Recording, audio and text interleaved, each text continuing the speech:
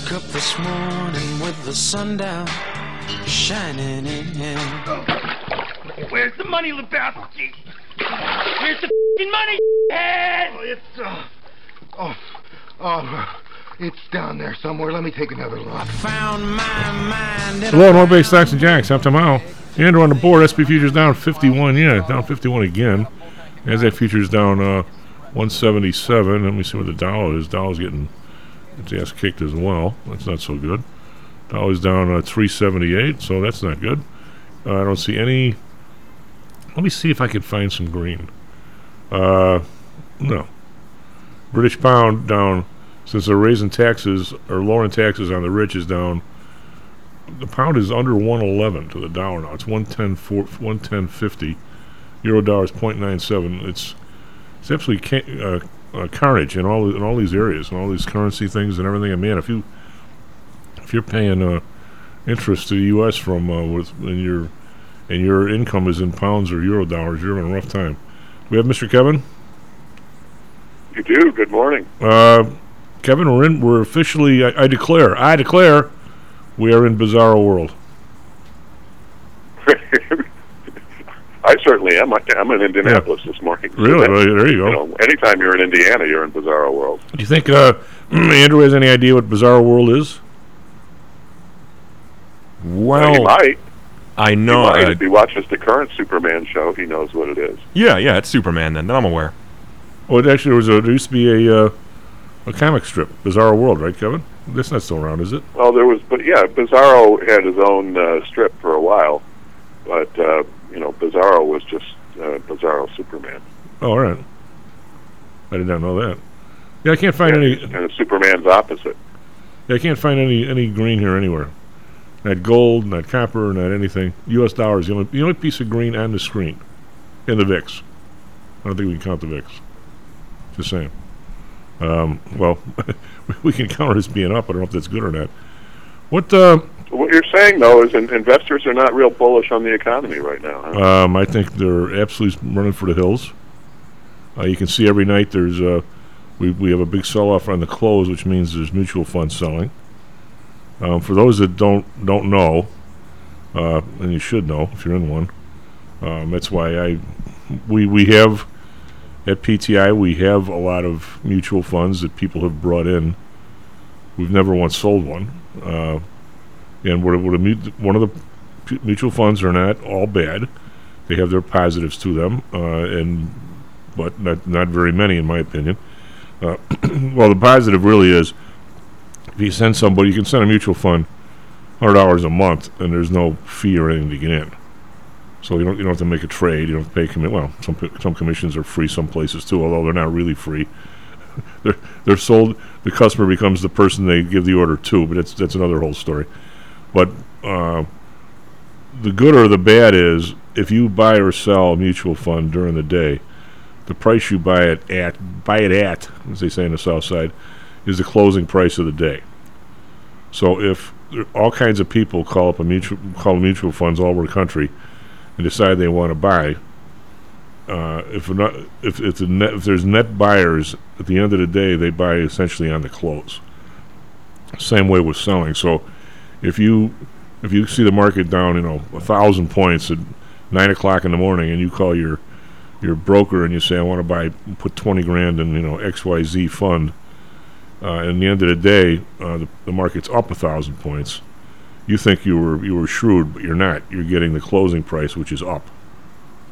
Now, this can work for you or against you. I mean, nobody really knows what the thing's going to do the rest of the day, but you're going to end up with the closing price. So sometimes, or a lot of times, at the end of the day, when you see the runoff is either to the upside or the downside, it gives you a little bit of a clue. Not always. It gives you a little bit of a clue what the mutual funds are doing, because that's the time that they have to process their imbalances, for lack of a better term.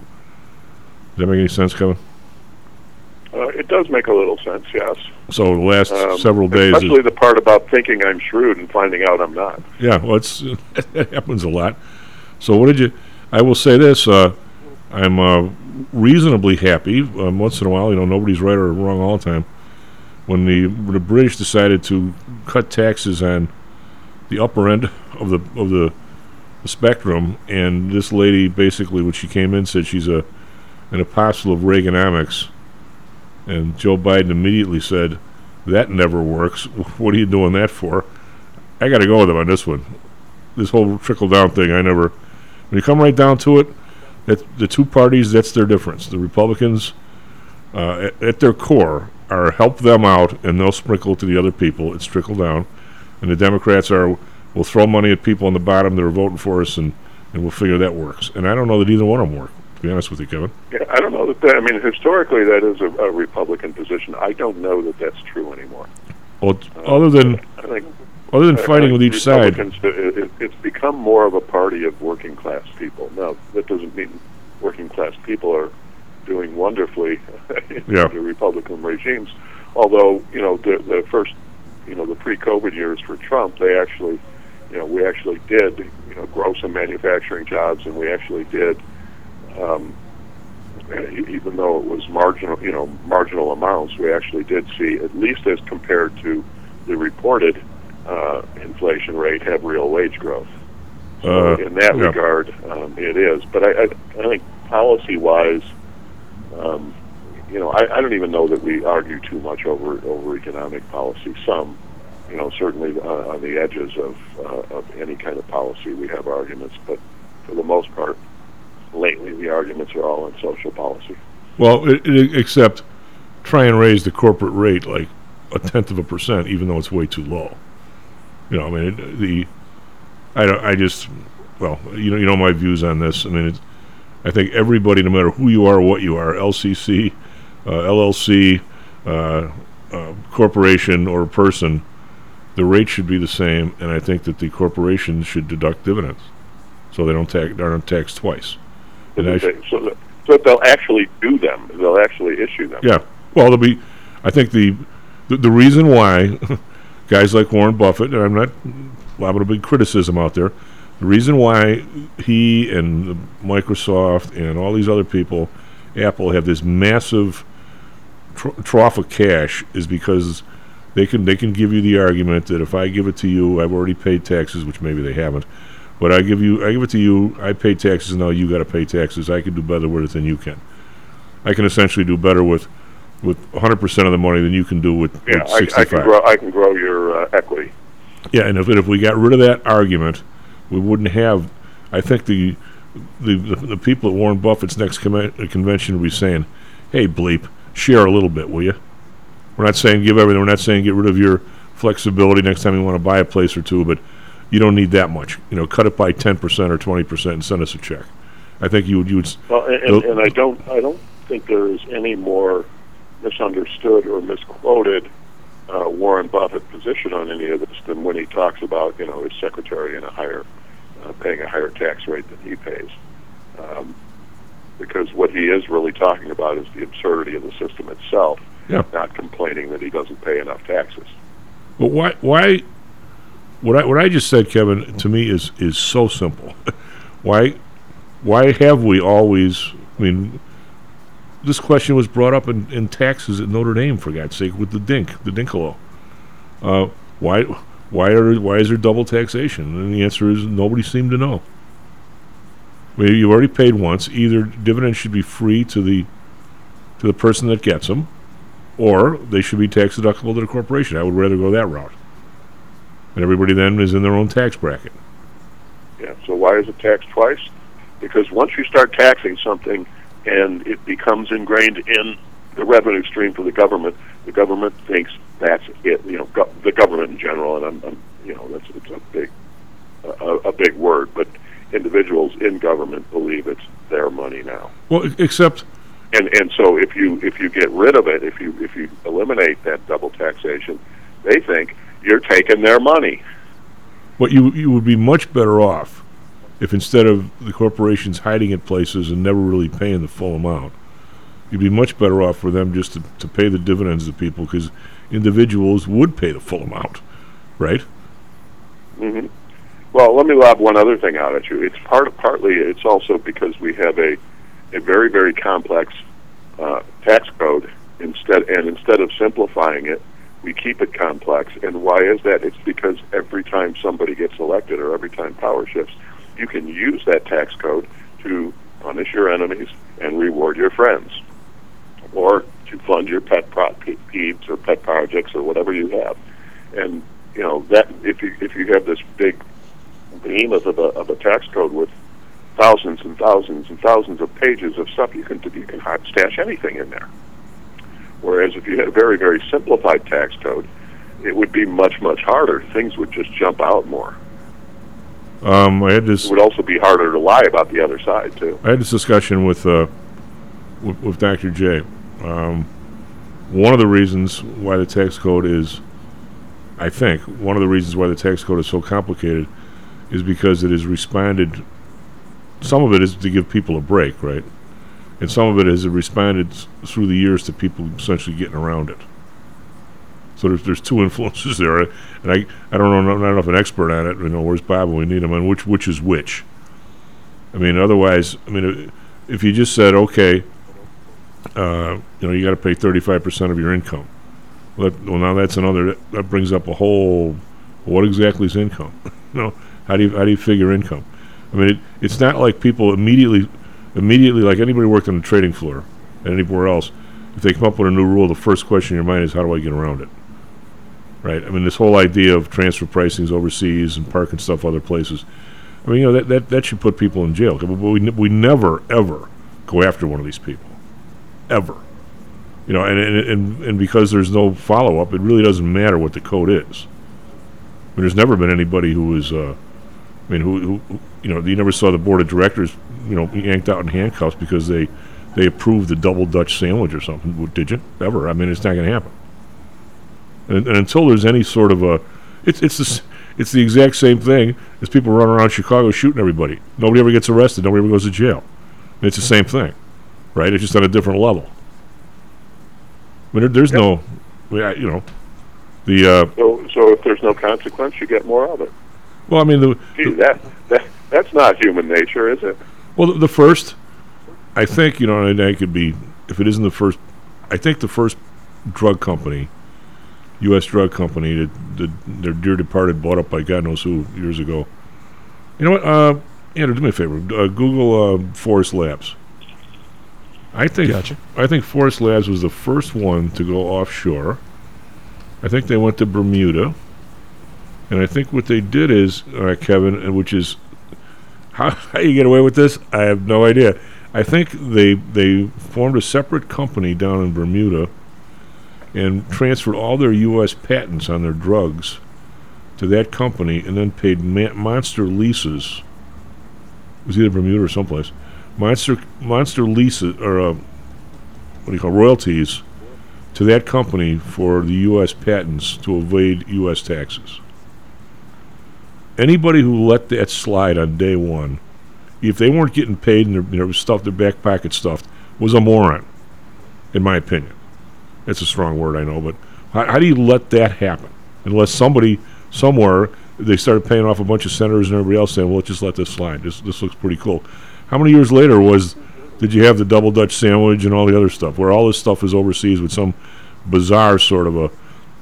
I mean, right now, I think if Stocks and Jacks all of a sudden was making $1 million, I could put Andrew over in China. No, I wouldn't put him there. I wouldn't do that. I'd put him over in Ireland or someplace that has a... Actually, do they still have the tax thing, or do you come down on them for that? Anyway, there's going to be a place we can stick Andrew, and he would fax us a schedule every Monday or something. And I can pay Andrew $100,000 a month. I wouldn't pay him. I'd pay the thing over there. Yeah, Andrew only gets 10. Yeah, Andrew only gets 10. And I could pay $100,000 a month over there, and all of a sudden we got a loss here because we got to pay our scheduling consultant. And, oh, by the way, we'll put the trademark, Stocks and Jacks, over there. That's a trademark term. We'll put that over there, too. So between the two of them, we're paying $100,000 a month. Guess what? We're losing money here. We're making money in Bermuda or some damn place, Sudan or somewhere. Yeah, it seems to me a certain amount of that got cleaned up the last time we did a tax bill, but I don't. You know what? I can't swear to that. I believe we had somebody on who was a minor expert. Certainly wasn't me. At the end of the day, if you didn't go back and forth as much, if you actually were able to segregate your overseas business, it ended up being way better for you in the new tax bill than the old one. And I don't know exactly how that works through. I mean, we need Bob back, but for a lot of reasons. But I mean, I think it actually made it easier if you weren't as ridiculously out flashing lights about it. I think if you did it behind the scenes, I think it actually made it easier, Kevin. We don't, you never win against these people. Well, you don't, and again, this a lot of this is having a complex tax code, and one of my beefs about it is that from in the corporate sense, our tax code directs a lot of the economy's creativity and brain power into areas that don't have anything to do with making things. So, we spend a lot of time on tax that would be much better off, time and investment money that would be much better off going to product innovation or process innovation. Oh, sure. But I guess so it also, it's a drag on what you really, really want your economy to do. But I think going back to, I keep, tying things back into being a trader.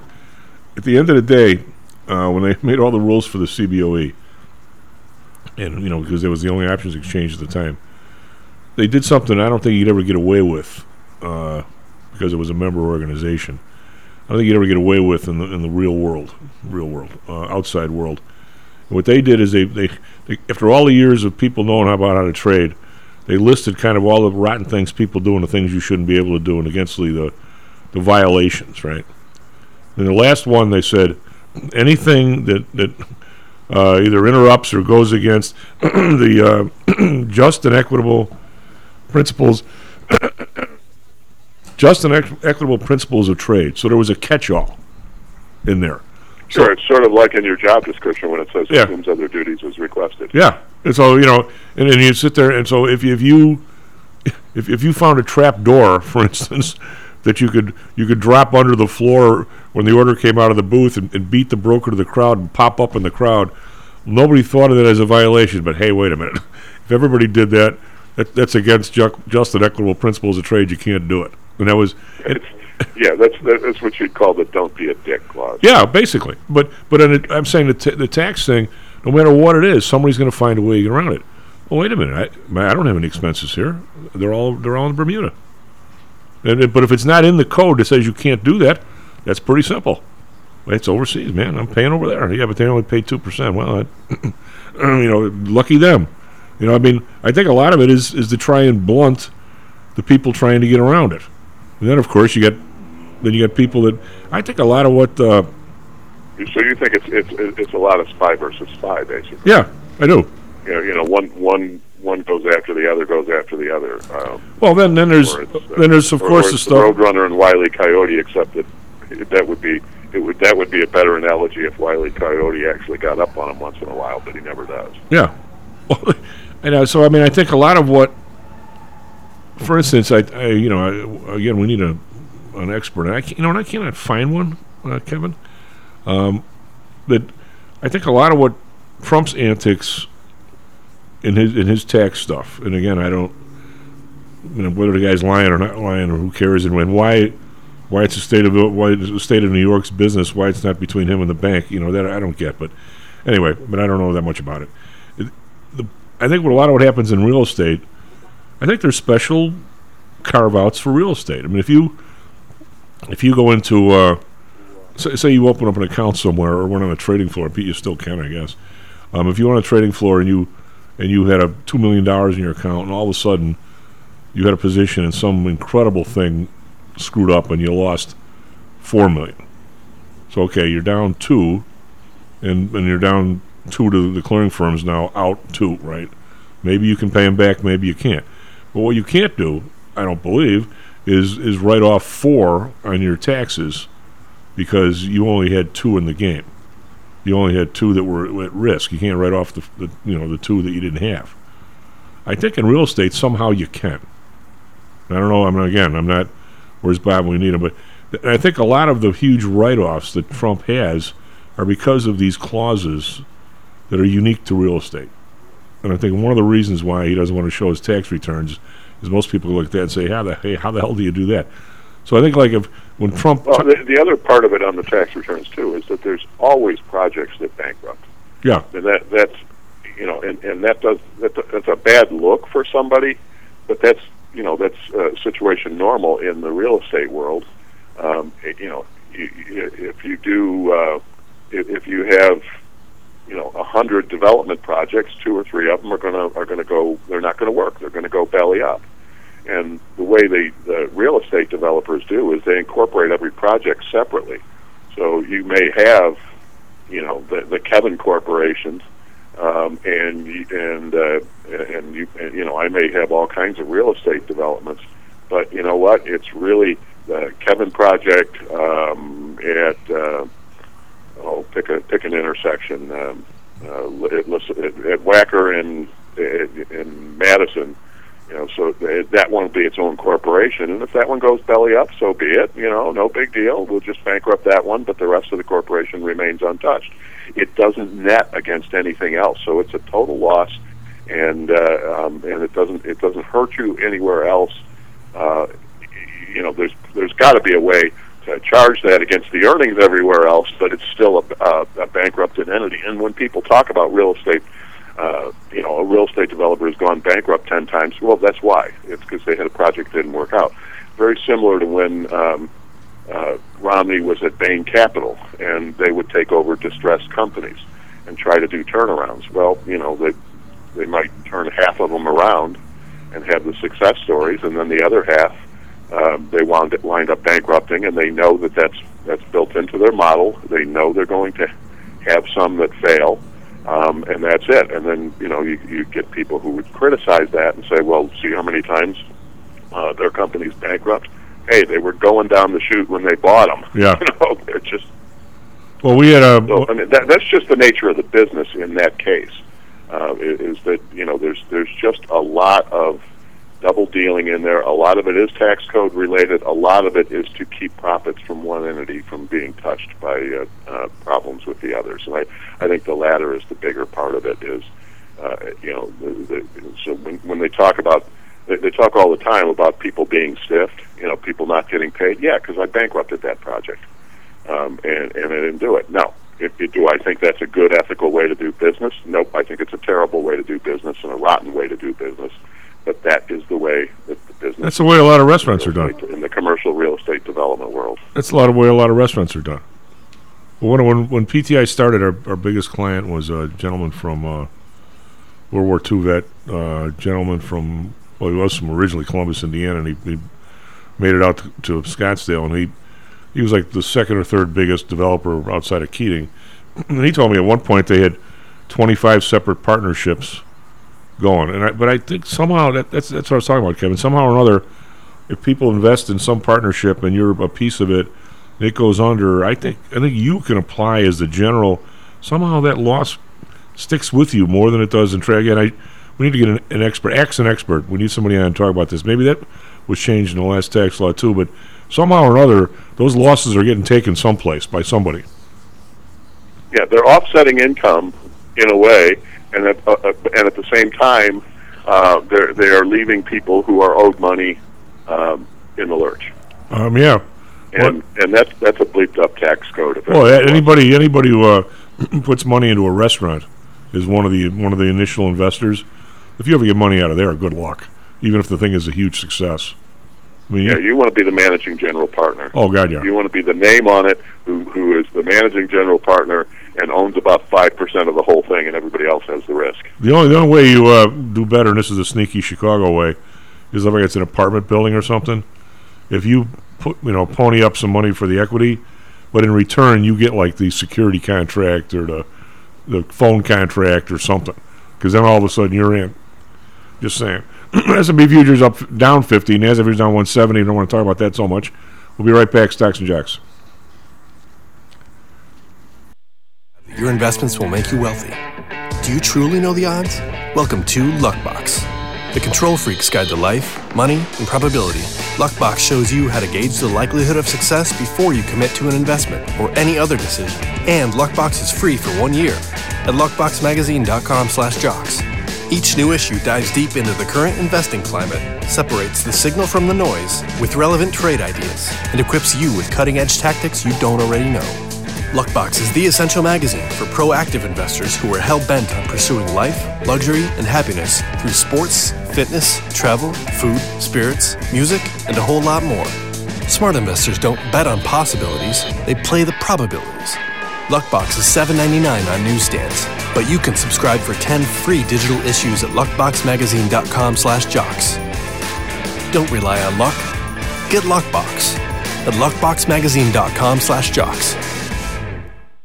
Is your business being challenged by the complexities surrounding healthcare reform or other matters related to human resources management? If so, then Cognos HR can help. A longtime friend and contributor to the Stocks and Jocks radio program, Cognos HR provides its clients with a perfect blend of strategic consulting and day-to-day HR management to drive overall improvement in business performance. Companies that join the Cognos HR family are better able to manage healthcare costs, enhance benefit offerings, and improve employee satisfaction by leveraging our access to Fortune 500 benefits. Our innovative onboarding and payroll technology, along with our constant attention to detail, enables us to provide the highest level of quality service to our clients. Now, your time and energy can be focused on generating business and increasing your bottom line. We'll take care of the rest. For more information, call us at 630-401-8810 or search us on the web at cognoshr.com.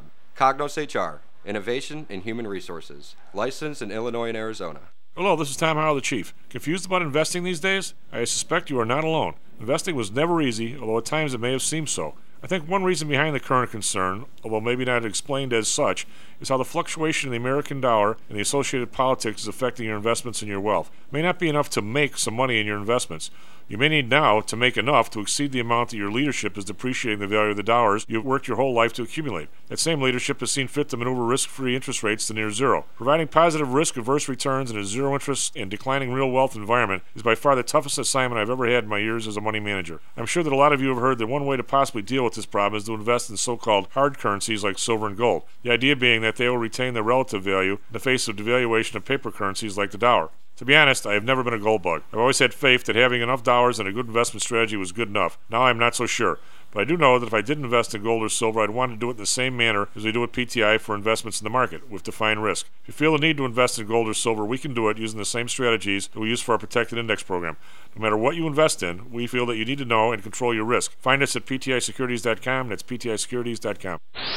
Stocks, jocks, Stocks and jocks. Stocks and jocks. You are out of control. Here, right now, right here, right now, right now.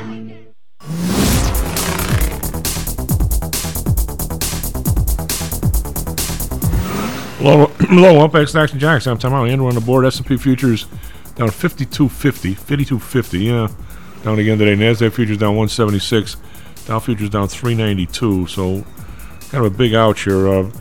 Britain decided they were going to lower their tax rate on the upper end people, and it's causing the pound to get hammered, the euro dollar to get hammered. You know, it's causing all kinds of stuff is going in motion here. 10-year rate 3.79. It's up 0.09. The bond, same thing, over 2% now, 2.07% again.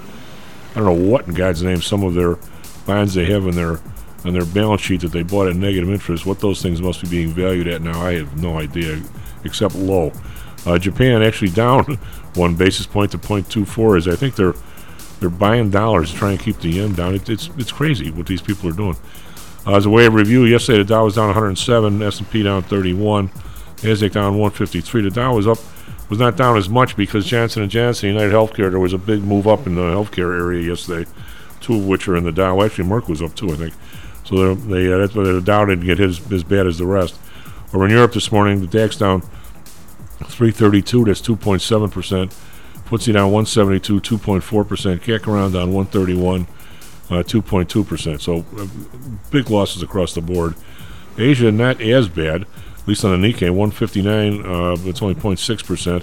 Shanghai down 20.7%, but get a load of this one again. Hang Seng down 214, 1.2%, under 18,000 now, 17,933. Man, I'm stunned at that number. Oil down 284, $80.65. Recessions aren't good on oil either. Brent down 276, 87.70. Natural gas unchanged, 708. but more than $2 below where it was 2 weeks ago. RBOB down a dime, 240. Gold down as well, down $29, 16.51, which has got to be it's way below, like the last low was like 16.80 a few months ago. Silver down 57 cents, a big move, 1904. Copper down 13 cents, 333. Let's just say nobody wants anything today. Crypto, Bitcoin down 432, 18,901, kind of in a danger zone there. I don't know if that's the next shoe to fall, hope not. And like I said, the dollar is incredible to the upside here. The British pound is down 2.16. I don't think it's 2%. I don't think I've ever seen that. It's down to $1.10. It was $1.14 the other day, and the euro dollar is down to 0.97. So, ouch on that. Andrew, give us some good news. What do you got for us, traffic, weather, sports? Not the Sox either. That's no good news there either. No, it is not. Right now it is 6:35 in Chicago, Friday the 23rd. And starting off with the NFL, last night the Browns beat the Steelers 29-17, but getting into the MLB, the Cubs did beat the Pirates last night in a 3-2 game, but the Sox were beaten by the Guardians 4-2. And the Diamondbacks also lost to the Dodgers 3-2. Now tonight, hopefully we can see things turn around, because tonight the Cubs play the Pirates again at 5:35, the White Sox play the Tigers at 7:10, and the Diamondbacks play the Giants at 8:40. Now for weather in Chicago, it is mostly cloudy and chilly at 52 degrees, with a high of 65 and a low of 52. And at Phoenix, we got clear skies at 80 degrees, with a high of 98 and a low of 78. And then for Chicago traffic, right now we thankfully have no major accidents to report. However, traffic is building, as it always does. And right now it's building on the northbound Stevenson between Harlem Avenue and Kedzie, and as well as building on the inbound Dan Ryan, starting around 51st Street. Other than that, it's traffic as usual, building as usual. That's all I got. Back to you, Chief. Kevin, just as two reports here. Reports. Just as the idea of how far we've come on the... I'm looking at the S&P here. We're at 269, 369, sorry, and I think the June low was 367, so we're like right there. So everybody thought we could never go back to the June low. Well, guess what? We're there, and we're really only. I've got us at back before COVID in 220, right about the whole thing when the whole mess started. Say at the end of February, beginning of March, we were roughly before we had the big hit on the COVID and we shut everything down. I think we were in the 337 range, and we're 369 now. So we've given back, as the S&P made it up to say 473. We've given back probably 75% of the COVID rally, and looking to give back more. And we could get the June low by Monday at this rate, and it's like I said, it's pretty brutal. Now, Major League Baseball, on the other hand, talk about segueing over, just on the sand. It looks like there's only one of the leagues even has a fight for the wild card here. Kevin, the American League, I think it's all over. It looks like you've got Yankees winning their division by far. You got Blue Jays and Rays going to the wild card from that division. And then you've got the Mariners going in from that division with the. Well, you've got the Blue Jays and the Rays, but Seattle's right there. That's what I'm saying. Well, there's three teams going, right? Yeah. Right. So those three. Yeah, there's nobody else that really. Well, barring Baltimore's not out of it, but they're 4 games. Yeah. 4 games out of the wild card. So Baltimore is a possibility. Probably don't have enough time to make it up. No, they're a possibility. And the National League, yeah, looking at it on the National League side. Milwaukee's still there. San Francisco's still there. Well, the Braves are in for sure. Yeah, it's really, Milwaukee's not really there either. I'm gonna say it's Philadelphia maybe. Yeah, Philadelphia's still in it. So it's Atlanta, San Diego, Philadelphia. Yeah, so they're pretty well decided. Yeah, it looks like two or three teams, two of either the Padres, the Brewers, or the Phillies. 2 of those 3 are going to get in. Isn't it? There's an extra wild card this year, isn't it? Well, yeah, 2 of those 3 because the Braves are in for sure. They got 93 wins. Well, actually, it's the Braves and the Mets are still fighting for first place. Whoever doesn't get first place will be in the wild card for sure. Because they're only 2 games behind the Mets. Actually, 1.5 behind the Mets. so they could catch the Mets. But I mean, I think but with 3 teams getting in, it's going to be the Braves or the Mets, and then it's going to be San Diego and Philadelphia. Unless the Brewers, Milwaukee has a shot. They're 2.5 games out of it, so they're going to need some help from either San Diego or Philadelphia. And I think San Diego, if I'm not mistaken, has been pretty hot lately. Yeah. So I mean, and then the rest of the teams, I mean, it really falls off. Then everybody else is schlumps. 60 wins, 52 wins the Nationals, 55 the Pirates, 59 the Reds. I mean, the rest of the teams, it really is I don't think I've ever seen it quite split like this in baseball, where it's like nobody in the middle. You're either good or you're not. Yeah, the Cubs are showing us some stuff, though, showing us some, where they're going to be. A couple, Wesneski was really good. He's one of their top pitching prospects, and they've been marching out a lot of young guys who have, they'll blow up once in a while. It's sort of like when Crash Davis tells Nuke he's going to get lit up for a while. They'll go in, they'll get lit up, and then they'll come out the next game and give them a good game. So they're showing that they have some. The South Bend Cubs won their league. Yeah, I saw that last night. They won. They're the Midwest champs. I just and there's a lot of the Cubs, or not a lot. Several of the Cubs' best prospects are parked there right now. Well, there's nothing I can quantify about it, Kevin, because I'm going to talk a little bit more about the market and where you see it. But the late great Bill Wrigley, not the son, but the dad. His idea was, and again, he's, I don't know if he'd recognize today's world where it's all about gambling, it appears, and it's all about winning. But his idea was that the sport was essentially baseball, and if you're lucky, you're one of the teams that wins 4 times a century, since you got 30 teams, versus the ones that win 3 or 2. Yeah, except that in his day there were 16 teams. But right. Yeah, okay. And the idea that it's fun to go to the ball game is entertainment. You like being there. Yet I watch, the last week or so, I'm going to go to the Tripoli. They got all these games on, so it's not like, I'm paging through the thing in my house. But you can't help but notice that there is nobody there. And these tickets, a lot of them are paid for. So I don't know what has happened, Kevin, where when I had my tickets, even if the Cubs were out of it, which they were most of the time, if there was a game late in the year, I went. I mean, I enjoyed going. It was near my home. It was not a big hassle. I had my ticket in my hot little hand. I'd walk in the door, and if it was over by the 5th inning, I left. But the idea, there couldn't have been, how many, was there even 500 people at the Pirates game last night? I mean, well, but think of it, Tom. Number one, family entertainment is out on a school night. You're not going, right. and it is not the time investment to go to a Cubs game. It's one thing when you say I live close to it. Yeah. But if you live in suburbia, and so now you're going to go to the Cubs game, and by the time you can get out of the area and get home, what time is it going to be? Well, I get that. It's what we bitch about with Notre Dame football all the time. If you start the game at 3:30, I'm not getting home till 10. Well, I'm not arguing with you. I'm actually leading you. I'm trying to, because what I'm saying is, have we taken the entertainment out of the game by making it 3 hours and 15 minutes, which they're going to try and work on next year? I think it depends on what you like, but by making it that long, yeah, that's why you're seeing some of the rules changes that are coming in, and having seen some games now with the pitch clock, because I've been to a few minor league games, that's going to make a big difference. See, I don't think they needed to get rid of the shift. They should have let the pitch clock go for a few years. I think that would have helped the hitting enough to where you didn't have to do that. I would agree with you.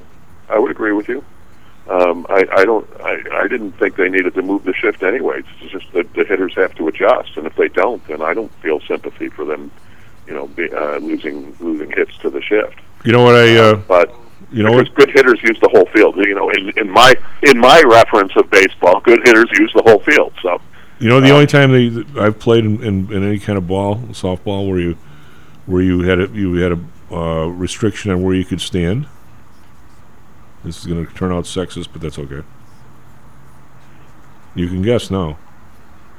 Well, I remember as a kid when you didn't have enough players, you would call right field and out or left. No, field no, and no. out. In the leagues where you played two girls, like the radio Uh-huh. league was, or some of the other leagues where you play four, the outfielders have to be on the grass. They can't move into the infield. So if you want to be some kind of a knucklehead, you could say the only other shift I ever heard about, or a shift being banned, is when the girls played. You could say that because it's true. Okay. Well, so that's part of it. Yeah. Now there was one time I played in a co-rec game, and the guy who organized it was a fundraiser, and the guy who organized it had been the softball coach at New Trier. So he got a bunch of his players who were playing college softball. Oh yeah. they, if you took the 5 best players on the team, it's like 3 of them were women. Well, that's as we played year after year. There's how you play co-rec. Oh, yeah. That's how you do it, darn it. Well, as we you played get the ringers. Well, as we played year after year in the Horner Park League, and then we played in the tournament at the end of the year. We had to recruit other girls because it was 4. That's quite a difference, by the way, two versus 4. I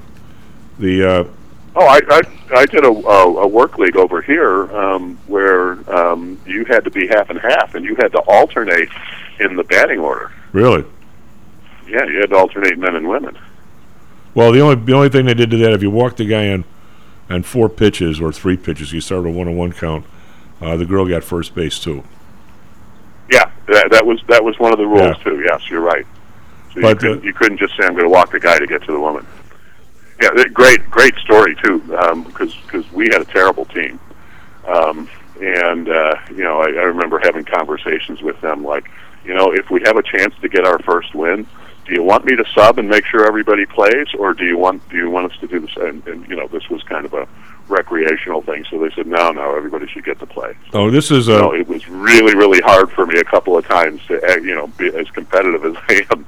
Say, okay, I'm taking this person out and putting someone else in.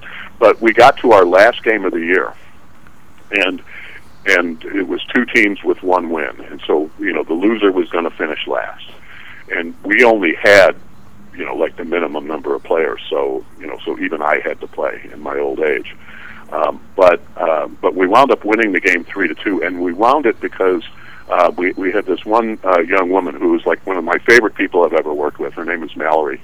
And Mallory was one of those, she had never played softball before that year. And, but this was just her. It was her at work. It was her playing softball, whatever it was. You'd just say, Mallory, you want to give this a try? And she'd say, yep, let's go for it. So she was very, very bad. She couldn't hit. But we won 3-2. Mallory scored 2 of the runs. She had the force field up that day. They could not throw her a strike. But for the winning run, she got on base. There were 2 outs. A guy was coming up who was a good hitter, and then after him was another one of the women who was very highly unlikely to get a hit. So I didn't mean it literally, but essentially I said, Mallory, when he gets a hit, you don't stop running. Well, we had so he got an infield hit. We had He did not stop running. God. We had she rounded second, went to third. The guy was so surprised he uncorked the throw over the third baseman's head, and she scored the winning run. Oh, okay. Star of the game. Well, 2 quick ones. You wouldn't believe who my catcher was for 2 years when we were still with the Score. It was April Rose, the it girl from the Girl of the Year in Maxim magazine twice. Oh, nice catcher. Nice. Let's just say some of the batters were somewhat distracted. She didn't want to cover home plate at all, right? Because she wanted the ball coming at her, but she would hit the ball. Kevin, if she wasn't an outstanding model, the girl could have ran track. I don't think anybody on the team, even the guys, were as fast as her. She'd hit like. I imagine watching her run was kind of glorious. Oh, it was special. But get a load of this. Matty was before his current lovely bride, who we all love. His girlfriend before, let's just say Jill's a huge step up. I love Jill. The other one, but she was so Jill can hit, is what you're saying. No, I'm saying the other one was an exceptional softball player. She played college ball somewhere. So all of a sudden, she and Maddie are out. So the team is like, well, should we we picked the above-average center fielder, Matt, or the exceptional girl second base. It was all kind of tongue-in-cheek. Should we dump Maddie and keep the girl? We ended up Easy call. we ended up keeping Maddie. He met Jill. She became our catcher. She was terrific, and so all's well that ends well. But but anyway, that was the shift, and it was fun because. But as the years went by, everybody's girls got better. They all played ball. They played a lot more ball, and to the point where you had girls in the outfield, which you never even dreamed of. When we first started, he was was catcher and maybe second base and maybe first base. Maybe, and because they got to wear a mitt and the guys didn't. So you could put my niece was a real good athlete. She could play first base real easy. She's lefty, and she could hit. So she actually could, if they came in on her, she could hit it out there far enough. I mean, not like a guy can, but still, she could hit the ball on the line, and she was could always hit the ball. But yeah, it was fun watching every year. And some of these teams were the leagues where you play 4 girls. They've got 4 girls that played college ball. I mean, they're serious players. They're playing third base and like right field or something. It's amazing how. All right, Kevin, we stopped talking about the market. Well, one more story. I got to tell you one more story though. This is managing a work team is just it's such a joy. We did not do drug screening for hiring people at the time. We eventually did, but if you got in an accident in the warehouse, then you immediately got sent for a drug test. Really? So I lost a really, really good left fielder to that scenario. God. Well, went for the drug test, tested positive, got fired. I'm out a good left fielder, and it was one of the women, and she was a really good left fielder, and so you just don't have that many women who can really play ball on your team, and she could. Well, we always were radio. It was always GN and the Score, and everybody was in this league, and all of a sudden these stations started to weenie out. All of a sudden the Score didn't even have a team anymore. In Stocks and Jocks we were always in the last. We were always in the championship game, and 1 out of 3 times we won. Because one team always kind of ringed up a little bit. Anyway, so all of a sudden this team enters, and they're right by where Bradley Place up there, where WGN. They're not in the radio at all. They had some video game where the place made like a fortune. But the team, can I say this on the air? It was Nerd Central. It was absolutely Nerd Central. And they had a couple of girls were decent, and the guy who ran the team was decent. The other guys, they were I don't know what they were doing out there, Kevin. It was like you'd whack one at the left fielder, and the guy he wouldn't even deflect it with his hand. It hit him right in the chest, and I was afraid of stopping the guy's heart, for God's sake. And the manager's telling me they got clobbered the 5th inning. They never went past the 5th inning. So the manager says to me, we actually have a few good guys, but everybody wants to come out here. We get 18 people out here. You say, geez, you ever played softball? I don't care. I'm coming out, and I'm playing everybody 2 innings. He goes, everybody loves it. We go to the bar afterward. He goes, we don't care. They don't care if they get clobbered. They never played any sports in their life, and it shows. You know what? You got to love them. You got to love them, Kevin. Yeah. Well, again, it works. It works when you have a team full of people who want to operate that way. And it works when you have a team full of people who take it way too seriously, which is what I always enjoyed the most. But it doesn't work when you have a combination of two on your without a doubt. Then it's no fun for anybody. No, it's I'm not big on people. Well, some of these games now are really late. If it's a 6:30 game, you don't have to be drinking during the game, in my opinion. I've never had a drink during the softball game. I agree. Well, it's a bad idea anyway. Yeah. It's a good way to get hurt. You get plenty of time afterward. But all right, we got to. In our sea of red here, Kevin, how far are we doing? Obviously the retail people are panicked. We've got so many stocks that were everybody's darlings. The one I'm looking at, I look at every day, is NVIDIA, because so many people, and some of the accounts I've looked at have got this stock. And same thing with this Apple. We've got somebody who's got massive amounts of Apple that basically told one of our managers, I said, it'll never trade under 170. Well, here it is, 150. There's these things are cathedrals, Kevin, and I, at this point, it's really hard to say sell now or buy puts now. But this is unforced errors on a lot of people. You don't have to be losing this kind of money. I don't get the devotion. The these stocks were pumped up by money. People thought it was all them. It was all them picking the right stocks. It never was. And now the money is at least even threatened to come out. They're coming right back down.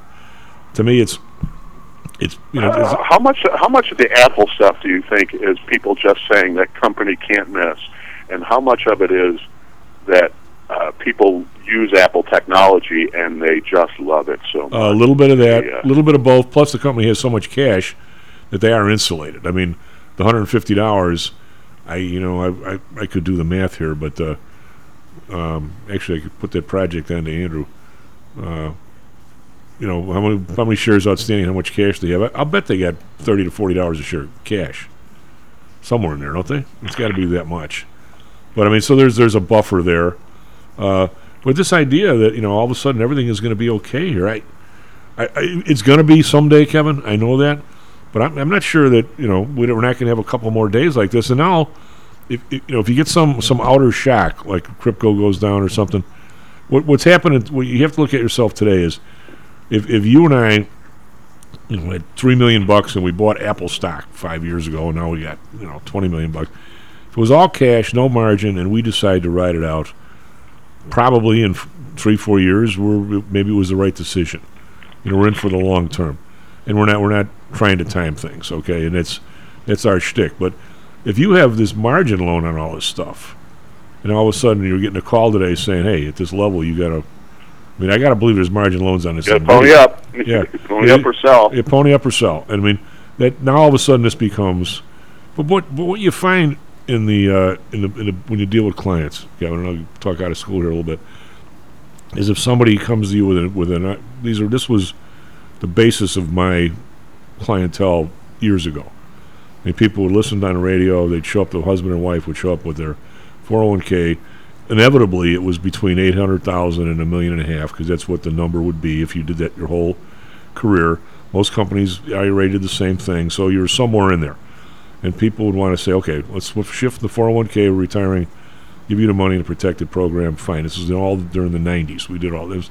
It's the base of our firm, and basically blue collar people, families. And it was all in that. But it was like $1 million, and we protected it, so we never really were down, or never really down very much. This is really tough to trade when it just goes down every single day, because you're protected, but as you roll down, you're going to lose some. So if the market's losing 4, you're losing 1, which is, it's not fun to lose at all. But now if it bounces back up, we should is an operative word, get virtually everything back real quick. But it doesn't look like it's going to bounce, or certainly not today. And but what ends up happening is if somebody doesn't have that, say they just plunk $1.5 million somewhere, and they say, well, we're in for the long term. But now it's down to, say, $1.1 million. One of the two, you could say it'll be the wife, but not always. One of the two is going to say, hey, we can live on $1.1 million. We can't live on 800. We better get the bleep out, because we can't afford to lose any more than this. The mentality is more like that, Kevin. And unless you've dealt with these people for 40 years like I have, you don't realize, yeah, we've got $1.5 million. We can live on $1 million. Back when they paid interest. Well, now it gets down to $1 million. You go, I don't want my money at risk anymore, because I need the $1 million no matter what. So you ask yourself, why do people, if you liked it at $1 million, $1.5 million, the market, you should really love it at $1 million, right? But that's not the way people think, because the money's there for a purpose. And now the purpose is wobbling at $1 million, where at $1.5 million you had some give. Does that make any sense? Yeah, it does. And so, what you're saying is that, there's the economic decision, but there's the human factor. Yes. It's the way without a doubt humans think and react to things. And they are not always the same. No, they're not always the same. In fact, they may not often be the same. Well, then you also have the people that stare at this stuff all day long, which you didn't have 30 years ago, where if it's running up, the phones are ringing, why aren't we in heavier? It's going up. And now, today we haven't had too many, but, there's going to be some calls. Why didn't we have more puts? Why didn't you guys sell everything 2 weeks ago or something? That's not what you wanted to do. I mean, it's much more difficult with that type of a client, because they inevitably want. Those are the people that will buy the top and sell the bottom constantly, and that's and you don't want to do that. I mean, you just don't want to do that. And, that's why I think you need to protect. I mean, ask yourself, Kevin. Right now, the VIX is pushing 30, so it's 29. The cost of insurance is higher now than it was 3 weeks ago. Why is that? We're down so much. It should be less, right? But it's not. People are more worried now, down 20% than they were 2 weeks ago or a month ago. Well, isn't that a demand issue? Well, yeah, but but I say, yeah. Now I want insurance. But no matter what, I'd rather own Nvidia at 122 than 140 2 days ago, right? Unless I had it at 140 and I'm down $18, then it's a whole different story then. But a lot of this intertwines. That's why it's like sports. It's like business. It's all people, right? And people react different ways to everything. Anyway, take care of yourself. What do you think? Colin is 0 for 1. He thought the I didn't really. Where do these guys get these stats that Mike Tomlin has covered on the road as an underdog 80% of the time since he's been a coach? How do you even find that stuff out? I don't know, but yeah, that's how big data analytics works. Well, what do you think about his big bet on the Irish tomorrow? You know what? It'll be interesting because the Irish have had a crappy offense and a decent defense, and so far against very weak competition, North Carolina has had a very strong offense and a ridiculously weak defense. So if the Irish are ever going to get their offense going, tomorrow's going to be the day it happens. Well, the team they played last week? Then the final was 108 points, and his point is the over/under is ridiculously low tomorrow at 55. Well, of course, the game will be like 20-10 or something, but yeah. So we'll see. I mean, North Carolina damn near lost to Appalachian State. Yeah. It was like a end of the game play. So well, didn't they score 30 points? I don't know. I'm a big fan personally of Marcus Freeman, so I really want him to succeed. So with my heart, I'm going to say go for the Irish. Well, you're betting the over. It was the bet, not the Irish. I understand. Yeah. All right. S&P futures. Hey, we're rallying, only down 47. NASDAQ futures down 154. Be right back, Mr. Carl Denninger. This self-directed trading is a lonely job. Online trading is not as easy as point and click. No, it's not. Everyone, even professionals, need to share ideas and think out loud every now and then. That's what I like about PTI Pro Direct. Their staff of former option floor traders really helps me choose the right strategy for trading option volatility and plan the time decay for my covered writing program. Yep, nothing can replace years of trading experience to stop you from making that dumb trade and for saving a few bucks. We've all been there and done that. Yeah, I have access to all that great trading advice and experience for just a penny a share for stocks, $1 for equity options, and $1 minimum a trade. Our clients at PTI Pro Direct can call when they need a little help on a trade or just to talk about the market in general. We trade every day. We love this stuff. That's what I like most about PTI Pro Direct. Cheap prices, along with great advice from real floor traders. It's the best of both worlds. Tell your friends. That's PTIProDirect.com, PTIProDirect.com. Are you one of the millions of people who suffer with pain? Do you wake up in the morning with stiffness in the lower back or neck? Why are you using medication to cover up the symptoms without treating the actual cause? Painkillers, muscle relaxants, and anti-inflammatories are not the answer. At ChiroMed, physicians are trained to detect the cause of your symptoms and to correct the underlying problem. If you're ready to listen to common sense and do what it takes to make changes in your body that can affect your health for the rest of your life, give ChiroMed a call and set up a complimentary consultation. They are located in Orland Park and can be reached at 708-403-2727. 20,000 patients over 22 years have been treated at ChiroMed, and over 90% of them have had positive results without medication or expensive surgery. Isn't it time you did something good for your body too? Give ChiroMed a call, 708-403-2727. That's 708-403-2727. Let's get you pain-free and living again. Hi, I'm Audrey Johnson, owner of Home Source Realty and frequent contributor to Stocks and Jocks radio show. If you're thinking about purchasing real estate, this summer could be a good time to shop around. Whether you're a novice or seasoned investor, low interest rates and a good inventory make adding bricks and mortar investment to your portfolio an interesting possibility. Many a great fortune has begun with the purchase of property. Call me today for your personal investment consultation, and I would be happy to get you started on your path to prosperity. You can reach me at audreyjohnson@realtor.com or call me at 708-349-3456. That's 708-349-3456. Stocks, jocks, Stocks and jocks. Stocks and jocks. You are out of control. Here, right now, right here, right now, right now.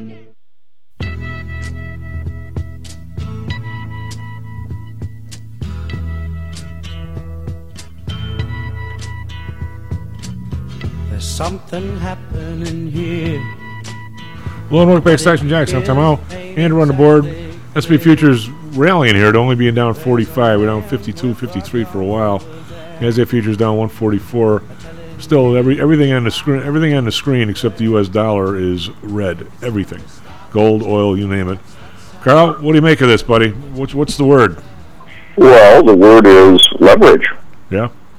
And to be a little bit more, that's a one-word answer. The few more word answer is that exponents are a B word. Yeah. Especially when they turn against you. And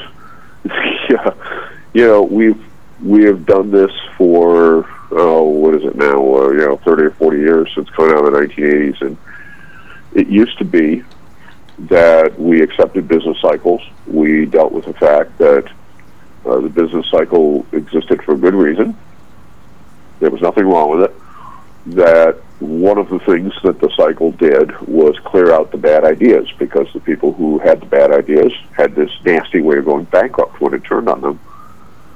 And so what you end up with, though, is, everybody screams about that when it happens. It's the same sort of thing that I've made a lot of noise about over the years with the government refusing to go after antitrust and things like this, is that their argument is always, and this is formal doctrine within the DOJ now, we can't do that because it'll put too many people out of work. Okay? Well, the whole point of putting all those people out of work is that they were cheating, and that's how they made their money, is bad. If you put them out of work, yes, it produces unemployment on a temporary basis. But what it also does is it allows somebody like me or someone else to come in and buy their assets for pennies on the dollar. And now I have a plant that cost me $10 million to buy, but it cost the other poor SOB $100 million to build, and therefore I'm more competitive than he was, just because my capital cost is lower. Well, that's good, right? I mean, now when I start assembling cars or alternators or whatever it is, I have a lower cost of inputs, and therefore my prices can be lower, and yet I can produce the same quality product as the other guy down the road. Well, I think from my background, if somebody goes belly up, which happens, I think it behooves whoever is getting rid of the stuff to not rig the system. I'm not saying you're part of that. Not rig the system where somebody gets it on 10 cents on the dollar when the real price should have been 75. Well, I think it's rather interesting that when I look back at my own business experience running an internet company in a hyper-competitive environment, okay, when the internet was new, when especially internet access for ordinary schlubs was very new, we had a literal 100 competitors within our market area. A literal 100. All right, I mean, you think about that. Yeah, well, yeah. I mean, my God, that's worse than the local pub that has 4 more places to get drunk within walking distance. And yet, part of the reason we did as well as we did was that I took advantage of other people's stupidity, and for example, we had office space in 2 Prudential that we got because a former tenant blew up and walked out literally in the middle of the night and basically told the people that owned the building, "Go ahead and sue us. Good luck. We're broke." Yeah, well, that's happening now. We needed to fill the space, and we had cash, and so we got a very attractive 5-year lease that I could have never negotiated without that backdrop of the other event happening. It never would have happened. No, that's not what I'm talking. You're describing a business like sort of where prices go up and be down, and you just happen to be a buyer when prices were down. That that I'm seriously okay with. But I was a buyer because I was a buyer when prices were down. But the reason prices were down was because somebody else did something stupid. Well, we were talking about two different things. Sometimes we do. I was for whatever reason, Carl, because I was around when it happened, and I've been kind of changing my views on Volcker sort of along the way too, as I've studied some of it. Have you ever done any reading on the Resolution Trust? If anybody hasn't done any reading on the Resolution Trust, my advice is please don't. Because if you ever want to get really pissed off at your government and how things work, I tell you, and this is not new crap, Carl. I mean, they had a gazillion properties out there, and if you had the right last name or whatever it was, not only did the government lend you 80% of the money to go out and buy this stuff on the cheap that they were auctioning off, if you really knew the right people, they gave you the 20% equity from which you could show to get the other 80% on top of it, if you were the right people. So it was a massive shift from people that used to own stuff to new people that now owned all their stuff at 20 cents on the buck. That's not right. That's not what you're describing, Carl. You're talking about no, because those were shotgun weddings. Yeah. Okay, and the government was the one holding the shotgun. Right. So I mean, the thing is that forced errors, if you will, by some external policy are not the same thing as somebody doing something stupid and getting in the chute because they were dumb. Right, and I could see a building. I mean, right now downtown here. I mean, if somebody walked in with cash and said, "Look, I'll take this floor," you're going to get it one hell of a lot cheaper than the person who signed the lease 5 years ago or 3 years ago. There's no doubt about that. Oh, absolutely. And you know what? But see, I think this is the key point. Allowing that to happen and not interfering with it, which is of course all we do nowadays is interfere with it. Not interfering with that is one of the primary ways that the common weal for everybody out there, the common benefit, happens. And it is one that we have studiously avoided making a thing out of, and we need to stop doing that. We need to tell people the truth, that the entire reason that you had the sort of advancement during those years in internet service is because people like myself, and I wasn't the only one that was able to take advantage of other people's stupidity, or everybody else in business was doing it too. We did that, and that's why you had what you had. Well, virtually every time there's massive progression in a inventive mindset and in new products and everything, there's always people who had the ideas that ended up with the credit, right? Oh yeah, and you know what? There's also always somebody back there, some schlub, who blew it, and somebody else stood on their dead body. Oh, God, yeah.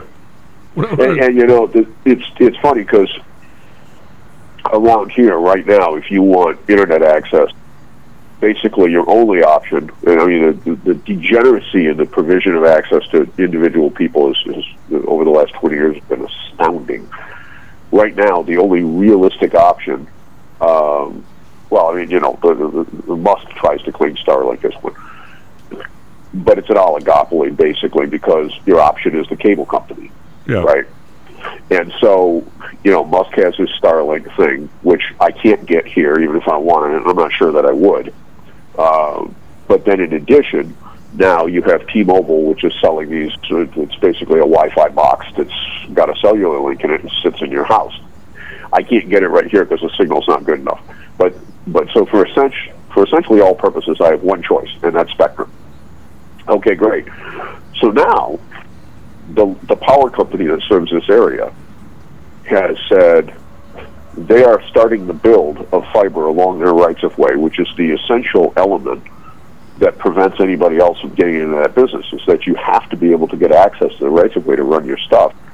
They're going to bring gigabit fiber to every house within their service area in the next couple of years for $50 a month, which is 30% less than what I'm paying for a third of the speed. Yeah, we're getting that in our neighborhood. AT&T does not have a cable deal, but they want me to do their wireless $50 a month for like some incredible speed that I don't need. And but I mean, so when I'm talking about better, faster, cheaper, okay, a third less money and 3 times the performance. Yeah, how much do they have to pay off to you can bet everybody's going to be all over that the day it becomes available. Well, some people are locked into the cable. I mean, what I should do is go to streaming DirecTV. I'm not doing an ad for them, but it appears if I did that, it would be cheaper. But I'm saying that the competition, though, it took a while for RCN to get access to the right. The right away is either it's the alley. It's going to be it's up on the or underground, or it's a railroad thing, or someplace where there's underneath the street. I mean, it's hard to get that, and you're probably paying people off in cities like Chicago to get that, because obviously RCN is not happy about it, right? I mean, yeah, well, I mean, but this is one of the things that we just kind of go there with our society generally, is that we have stopped letting the market apply those corrective pressures, and we have deliberately interfered with it, especially over the last 20 years, to a tremendous degree. Anybody that thinks that the sort of nonsense that has been built up in the corporate world as a result of this interest rate suppression since 2000 in particular, and especially since 2008. Anyone that thinks that was sustainable on a forward basis is crazy. It absolutely was not. And we've hidden a lot of this. When your thesis turns out to not be right, you have to go look at why, which is where I figured out that, hey, it's the trade sequestration that's made this BS possible over the last 10, 15 years. Well, that's now unwound, and we killed it by interfering in 2014. We caused all this dust up over in Europe and Ukraine. We're the reason it happened. And we need to stop, mammy-pammying around of what actually occurred there. We caused it, period. And so that's the truth. We don't want to face that, because that gets very, very uncomfortable. But now, in an attempt to maintain a stupid thing that we started all the way back then, by the way, the same people are still involved. Victoria's still out there making her, Okay, fine. But now in an attempt to maintain that, what we've done is we've destroyed the trade sequestration that made possible hiding all this stuff, the inflationary impact of all this crazy deficit spending for the last 20 years. It's gone. Well, it's a big problem everywhere. It's a massive problem. I don't know what, but the weird, I don't know how much you listen to Talking Head TV, Comedy Central, CNBC or whatever. Everybody in there who's younger, and I say younger, in their 30s, especially, maybe it's just because their voices are higher, seeming like, especially the ladies, they are absolutely convinced that they're entitled to zero interest rates or 1%. They think that 3.5% is insane. The thought of somebody actually getting money for putting your money into the bank, they don't even think that that's a starter. Why should you? You and I are going to say, why should I ever give my money to somebody to use for their profit and not give me some? I mean, it seems like we've really miseducated an entire generation here, for God's sake. It's the idea that time. I think the biggest and most insidious element of this is that it has destroyed the fact, or at least tried to, that time has value. Yeah, oh yeah, without a doubt.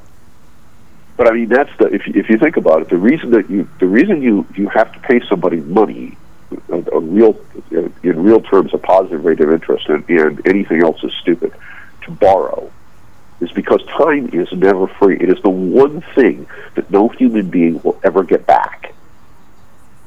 Well, yeah. And so, but we have built an entire generation, Chief, of people who don't believe this anymore. No.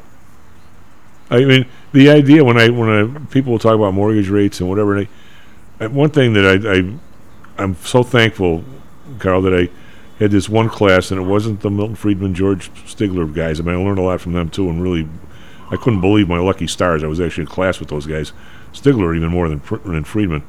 But the course that probably set the most in my mindset, good or bad, was the history of economic thought. Now, everything is so basic, and you always got to go back to the basics.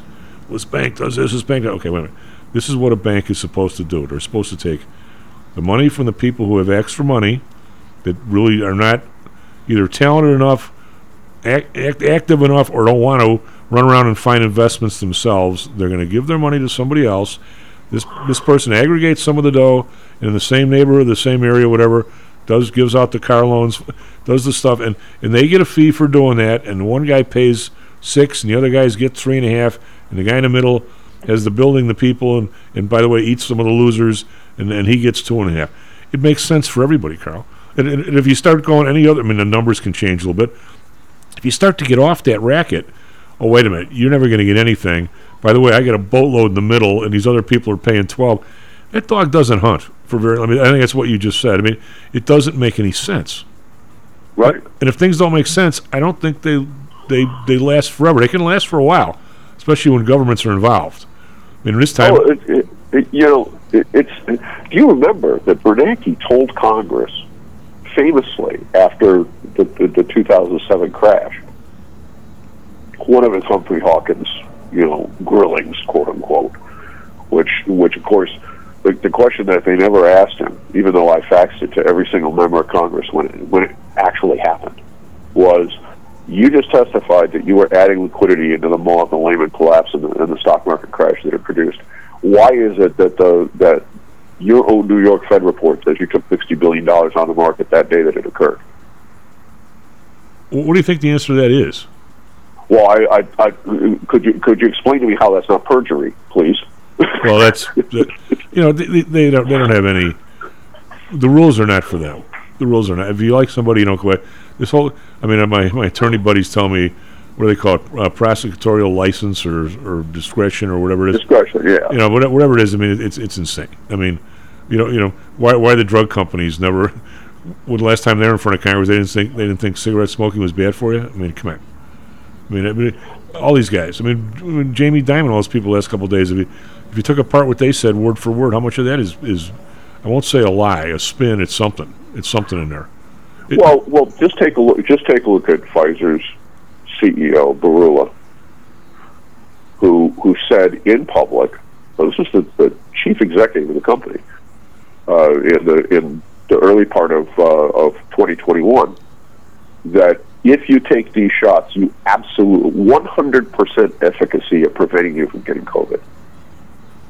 When 100%, he didn't say we think.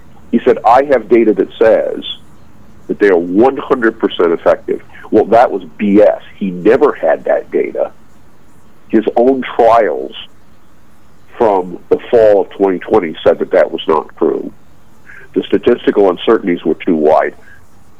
And yet he made this statement, and it was that which formed the entire premise for forcing people to do this, which of course made them a lot of money, right? Because of course they got to sell the stuff.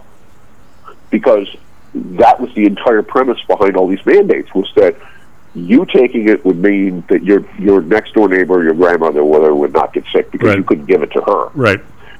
That was a complete load of garbage. The only basis that ever existed for using these things was that your personal benefit was greater than your personal risk. Okay, which is, I mean, there's always risk with any drug. I don't care what it is. Aspirin has risks. So, but that's a separate evaluation. There's no public mandate that you can find in reducing people's personal risk. If there was, you couldn't have more than 2 beers at the bar. Well, all the stuff that we read, we were flying back and forth, and I had listeners that were sending me studies from Korea and places. That was obvious to us from the get-go, Carl, that if you were in an area, I mean, if you were certainly nursing home people, you wanted to run those vaccines there as fast as you could. But it had to do with you personally, and it didn't stop you from giving. And they were never tested to be like that. I read some of the first studies. The original trials were not designed to prove that. No, they were not. And I'm not saying they were wrong in doing that, but they were trying to stop people from dying. Which is fine. Yeah. Okay. I have no quarrel with that. What I have a quarrel with is this: the entire purpose. So it wasn't just a monetary thing, just from the standpoint of adults. The entire point behind this was created by the perversity of our government structures surrounding vaccines and the medical system in general that relates to them, which is that the only way that you can maintain the liability shield outside of emergency authorization is for a vaccine to end up on the recommended schedule for children. And that is a result of the corruption that occurred back in the 1970s with the DTP shots. And that's why we have VAERS and we have the NCJIA, which is basically a lottery system where all of the vaccine makers pay a tax per shot, and any kind of injuries that happen get compensated out of this fund. That's the scheme that Congress put together to deal with that. The reason that the problem happened in the 1970s was that the pharmaceutical industry had garbage for quality control and had put a bunch of shots out there, some of which did absolutely nothing. The kids got sick anyway. And the others which had way too much stuff in it and physically harmed the people who got them. Yeah. The parents got mad and sued, as you would expect when somebody has garbage quality control. And then insurance coverage became unavailable for this stuff. And the pharmaceutical companies went to Congress and said, look, if you don't stop us from being responsible for our screw-ups, we're going to withdraw all of this stuff from the market, and there's going to be millions of kids that die. Well, that's a threat. Well, that's what happened. Yeah. And and nobody wants to go back to look at this and say, okay, so you embedded corruption into the system. Now you've got the consequences of corruption. Everybody's all bent on shape about it. Well, who you bent on shape at? The people you ought to be bent on shape at are the people sitting in Washington D.C. Well, they it seems like they're never on top of their game. They're always behind. That's what really makes me wonder. I mean, with the Fed, I can argue about their policy all that. I can criticize it and whatever. And I have the basis of, actually, you know what, Carl? I'm not going to say I have hindsight on this one. I predicted all this. This is straight out of Monetary Theory Handbook. But this whole I don't trust them to see the next thing coming. Now, right. I don't trust them to keep their eye on dollar-denominated Chinese debt, which Dan was talking about the other day, that he thinks that's a real problem, especially with the yuan going down versus with the dollar going up like this. Everybody's got to pay interest in dollars. Has got a problem worldwide, right? Well, listen, Chief, borrowing money in somebody else's currency is adding a multiplicative leverage effect to your transaction without that you a do doubt. not control. Without a doubt. That's nuts. It's nuts. Well, I don't know if you listened yesterday. Lou was talking about being in Eastern Europe, Czechoslovakia. There were places he's never been, and I'll bet I'm sure those people were happy to hear stories from Lou and everything. And he was saying he went to some factories that have been going since the 1700s. That if the energy thing gets any worse, they're going to all have to close. They're done. Everybody over there is done. Yeah, all those people over there are done. And here's the thing: once you shut those plants down, a lot of people don't understand this. You take, for example, an aluminum plant, okay, that takes the ore and turns it into aluminum sheets or whatever, or a steel plant for that matter. You shut that thing down, and the heat treating that is part of the entire line is lost.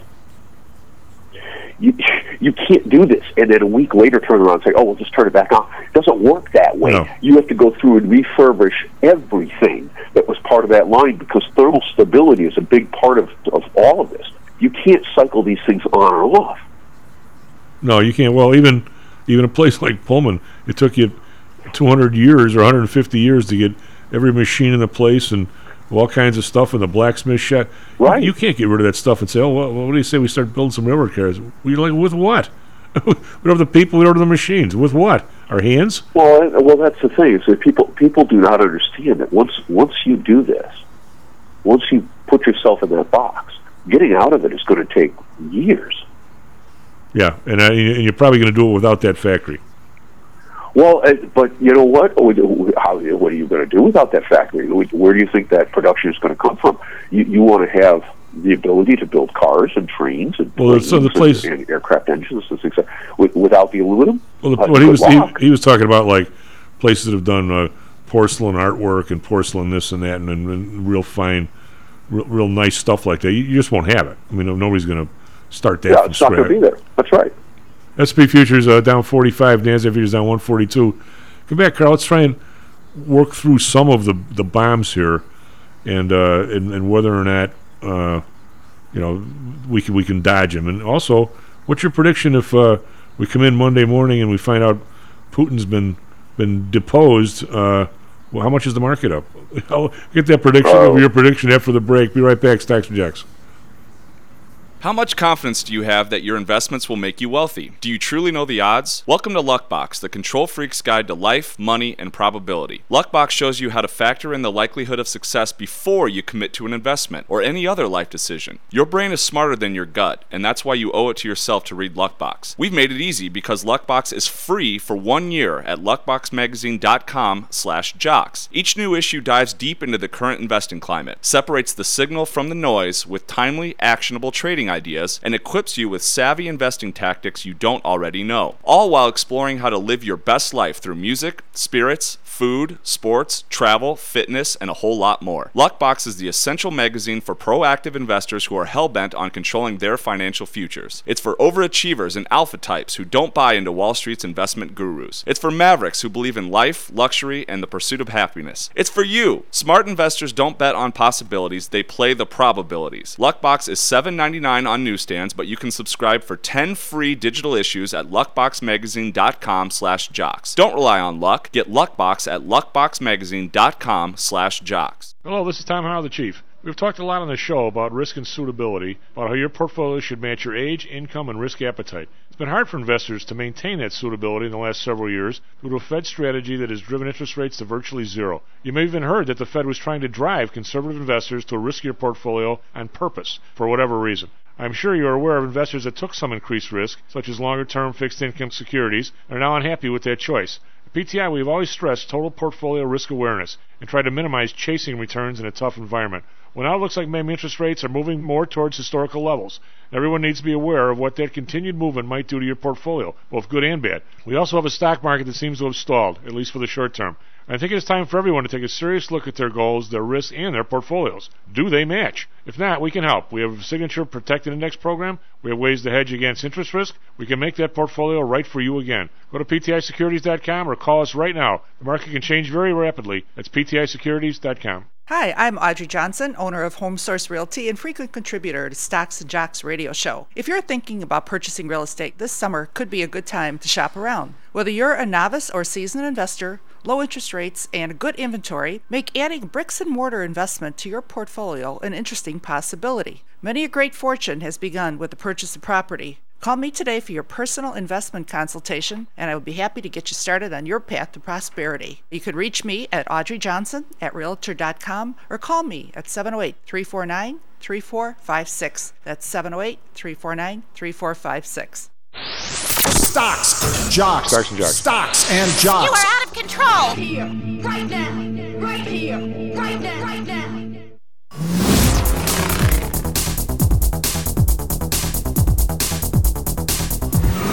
Hello and welcome back to Stocks and Jocks. I'm Tom Allen. Mr. Andrew on the board. SP Futures so much for the little rally. Now we're down 49. We only down 42. NASDAQ Futures down 155. Dow Futures down 343. Like I said, there is not usually, no matter what, there's something on my screen that's in the green, but not today. And the Dow, just one after another. I'll just give you a little bit of an example. American Express down 284. Apple down 273. Boeing down 3. Caterpillar down 380.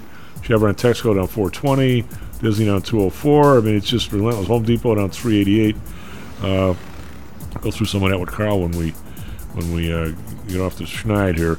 Bonds up 5 basis points, 3.76. Bund up 5 basis points, over 2.03. Boy, never thought I'd see that. For the years we spent below zero in this thing. Japan unchanged, 2.24. Although I think they're spending a lot of money doing the currency markets trying to keep that rate there. I'm not sure that's a good trade on their part. Matter of fact, I think it probably isn't. Dow yesterday down 107, S&P down 31, Nasdaq down 153. The Dow was helped out by the stocks in the healthcare industry, Johnson & Johnson, Merck, United Healthcare. I'm not sure where that came from, but that's what helped them out. DAX today down 275, 2.2%, FTSE down 135, 1.9%. CAC around down 110, 1.9. Over in Asia, we've got Nikkei down 159.6%.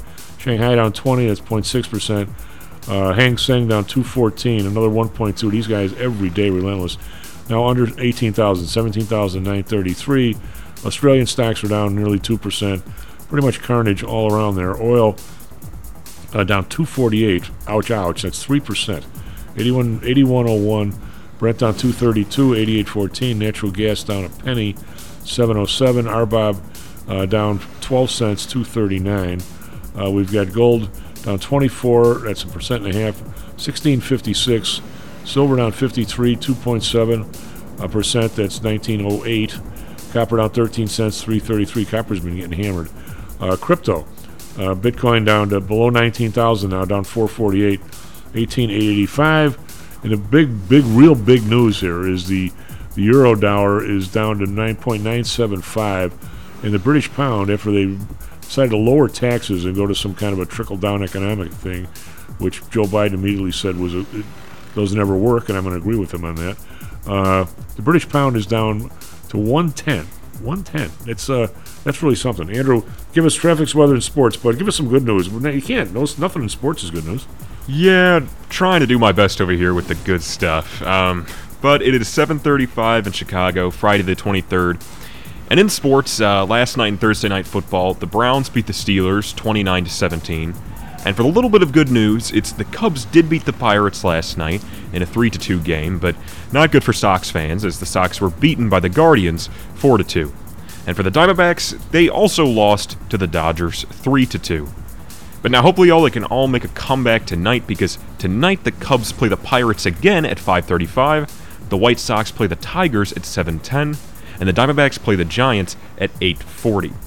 Now for Chicago weather, that's good news if you like it cool, because right now it's mostly cloudy and chilly at 53 degrees, with a high of 65 and a low of 52. For Phoenix weather, it's clear at 78 degrees, with a high of 98 and a low of 78. For Chicago traffic, there are still no major accidents to report. However, traffic on the northbound Stevenson is starting near Harlem Avenue and continuing to Kedzie.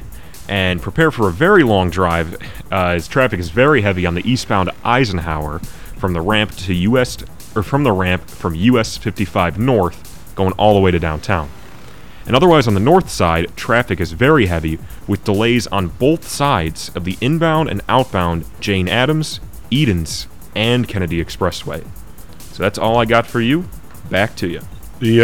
Carl, I want to ask you, I'm going to list a few things that I see that are issues hanging out there, and you can maybe handicap whether or not the market should be worried about them. We had, with that incredible rally a few weeks ago, I mean, it was so fast. We had, we sell calls in a part of our program. We try and buy puts, sell calls against to pay for the puts, or at least partially pay for them. And we had calls, Carl, that were $35 in the money. It's never happened to me in all the years I've done this. It ran up so fast every day, and now every one of them is out of the money. Every one of them. And we set ourselves up to where we're giving this room to the upside, and every day we should be selling in the money calls, for God's sake, instead of out of the money ones. But as we go, and then last night I made a mistake of looking at Costco.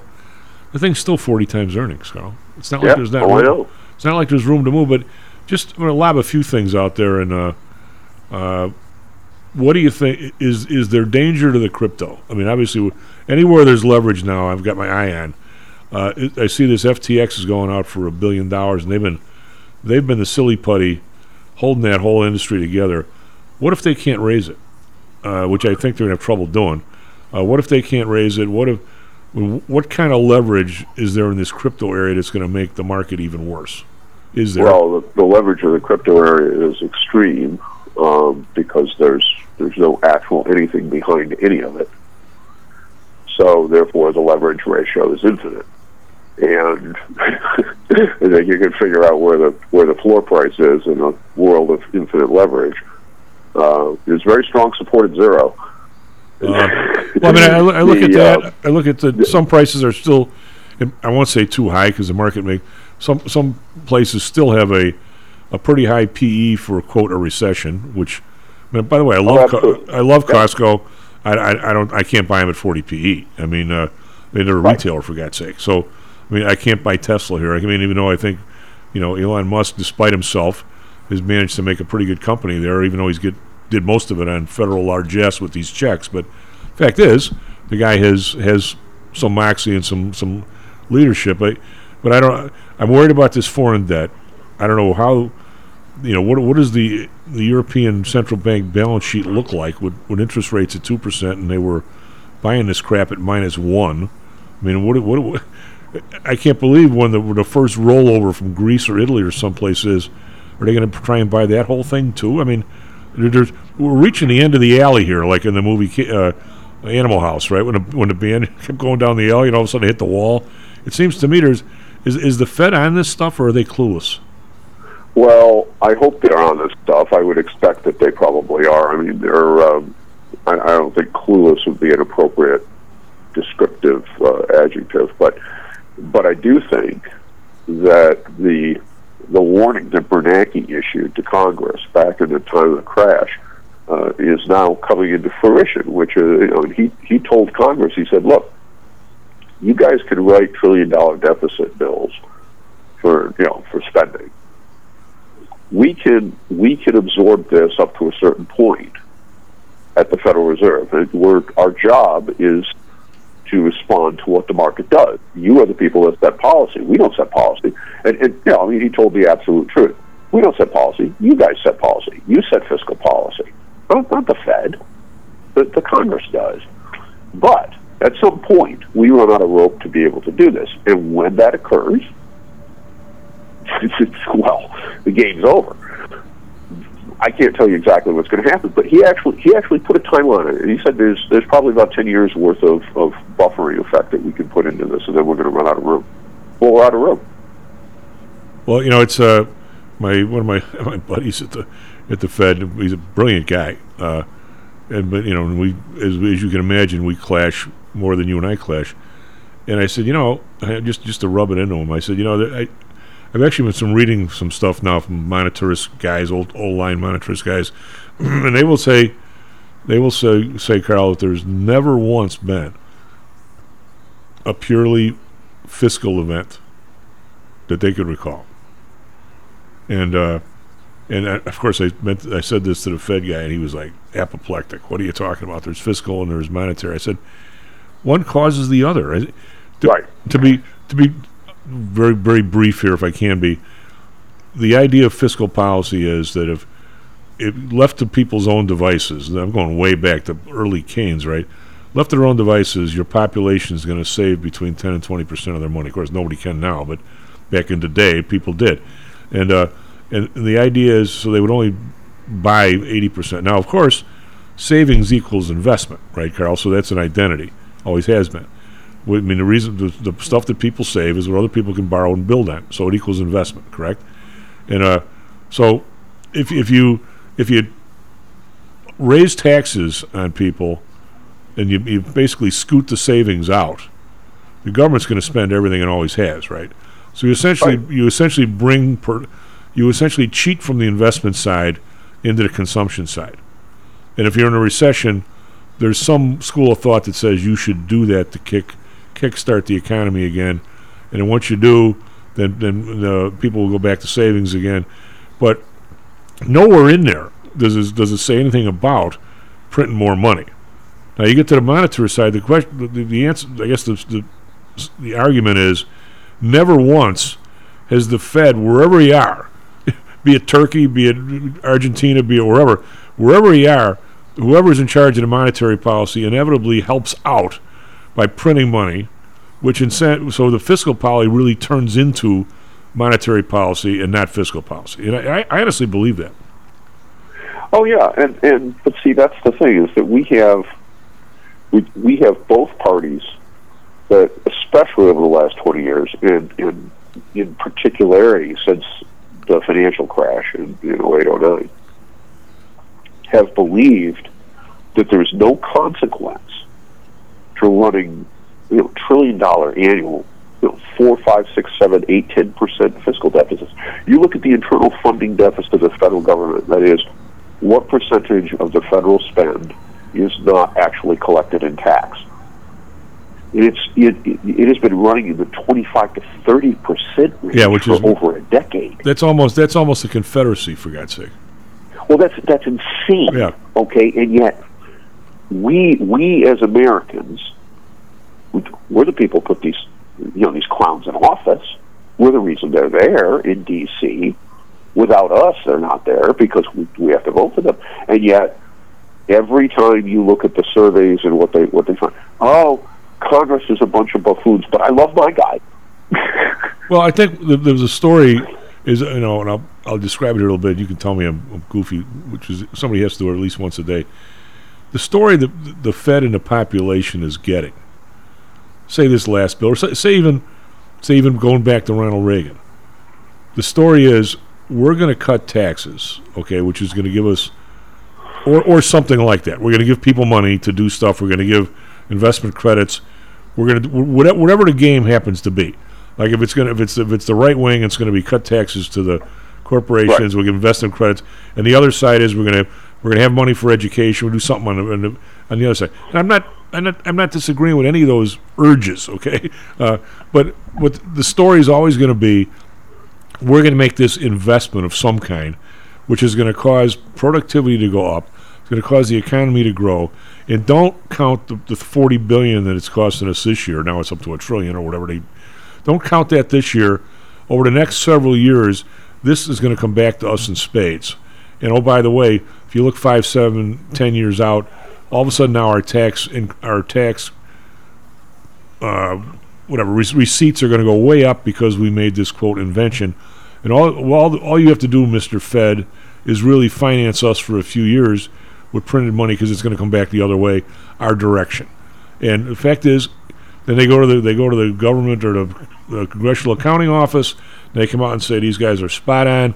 It's a great investment. Oh, by the way, they're out of their mind. Just like, but when Ronald Reagan did his, and I'm not denying what he did, going from whatever rates, those rates were too high. But everybody forgets that a year later they had to have a tax increase because they were horrified at how much it hurt the receipts, right? So, well, yeah, and here's the other thing. Do not forget what happened with Reagan and Tipper Gore. Okay, do not forget that. Reagan's deal that was made with the congressional leadership was that he would get $1 of spending reduction or more for every $1 of tax cut. Okay, that was the deal that he cut. Yeah, that never works. Tipper he reneged on it immediately.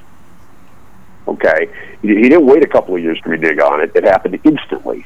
And what did Reagan do about it? Because as president, he had actions he could take. He could have gone back to Congress and said, you made this bargain. You either provide this or I'm going to veto every single bill that comes across my desk until you do. Which is the cudgel that every executive always has. And never once did he even utter the threat, say much less do it.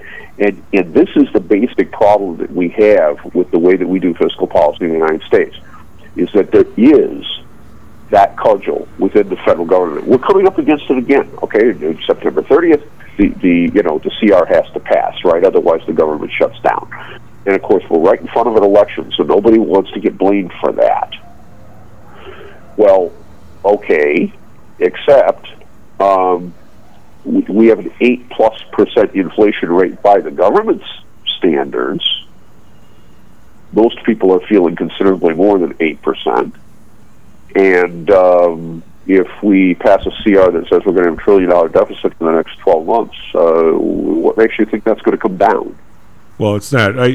If I could sort of sum up in a half-faced Chicago way, Carl, the two parties traditionally, and now I don't even know how you define them, but traditionally, the Republicans always want to cut taxes to essentially their friends and everybody, and never really have the balls to cut out the spending to match it.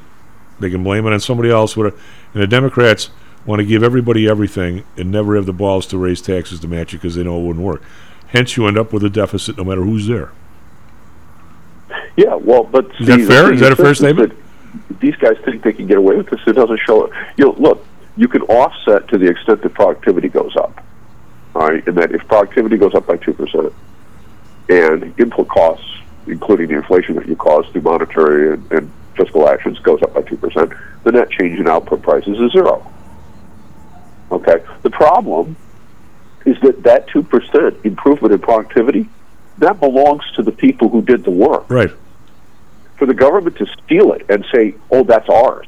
Well, they just stole it from all the people who did the work every day. Now we've pushed this so far, though, Chief, that the people are saying, screw you, I'm going to do the minimum to not get fired. Yeah. Productivity is in the tank as a result. All right, I mean, it's running negative. That has not happened over the last 40 years in America. It's happening now, and at the same time, your input costs shooting the moon. Well, it also comes down to who gets what piece of the pie. My railroad buddy, I'll never say his name for some railroad executives listening, he texted me and he sent me an article about it. I read a little bit of it. Something like 5 years ago, or 10 years ago, whatever, the railroads, and again, they are essentially a cartel, right? I mean, because there's only 5 of them, and there's really no competition. I'll say very little, I won't say none. He said the railroads, whether they're all in the same country club or whatever, decided on a plan. It's called the 555 plan, or that in 5 years they were going to be down to 55% of the workforce without losing any efficiency. And when they made it down to like 61%, but on the backs of 24/7, your weekend you're never even really off. If we call you, you better not be at a barbecue having a few beers. I mean, it was almost like being a general in the Army, for God's sake. And all of us, to a certain extent, are on call. I mean, if one of my clients calls me on Saturday afternoon, I'm going to talk to him. But it's not the same as, come into the office for 8 hours starting at 3 on Saturday. Like, wait a minute, the markets aren't even, what are you doing? I mean, so he said they made it down to 61. Virtually all of that, the news media took it to, because they're so corporate favored. They took it to, these guys are getting this raise and they should be happy. Would amounted to like 5% a year with inflation at 8%, probably not so high, but at least it's something. But they never really got into the work rule part, other than to mention. But this guy claims it's all about work rules, to the point where the thing might get voted down. That'd be something. But I mean, well, okay. So I mean, there's all kinds of kind of stuff going on behind the scenes. And what you say, a lot of this has to do with, I think government actually, if they use their head, I don't know when projects like this are left, they actually can cause massive productivity increases. I mean, I think they did by the Golden Gate and Bay Bridge. I sure think they did with Hoover Dam. I think they did with the Tennessee Valley Authority by you. I mean, all of a sudden, I mean, there are projects that only the government can do, and it returns, 10 times what they spent for it, 100 times, if you do it properly. And there probably still are some of those projects now out there that, of course, probably we're not doing. I mean, right. But I mean, I think if you use your head, I think some intercity rail stuff, if you get the right place. We did these studies at Pullman, and if you increased the rail capacity in these corridors, because now everybody wants to live in the city, do I think it ends up being a huge boon for everybody along the way? The answer is yeah. I mean, if you can get people, essentially, if you ever want Chicago to be you get rid of the Oldsmobile factory or whatever it was up in whatever this town was in Wisconsin. Well, there's a rail line there. If you can get to Chicago from there in an hour and 10 minutes and an 85-mile-an-hour rail corridor, guess what? Everybody maybe can get a job. I mean, there's a lot of things you can do to connect these places together. I helped a guy who was on a thing for the southeast side for a rail corridor. Carl, that was 5 years ago. I had a beer with the guy, and he was asking me my opinion. I never heard from it since. They got a board. They're paying guys to do this. There'll never be a train there. I mean, we can't seem to do anything that actually helps. Well, yeah, but what you have to look at, though, Chief, is not just the construction cost, which is, when you fund good projects, they return more than you put in. Okay, I don't care whether it's private enterprise or it's government. When you're talking about them at significant scale, a lot of times the government's the only one that's going to do it. And okay, fine, I'm good with that. However, where you have the wildly net losers is the operating cost and the pay for by the people who are using it has to make sense as well.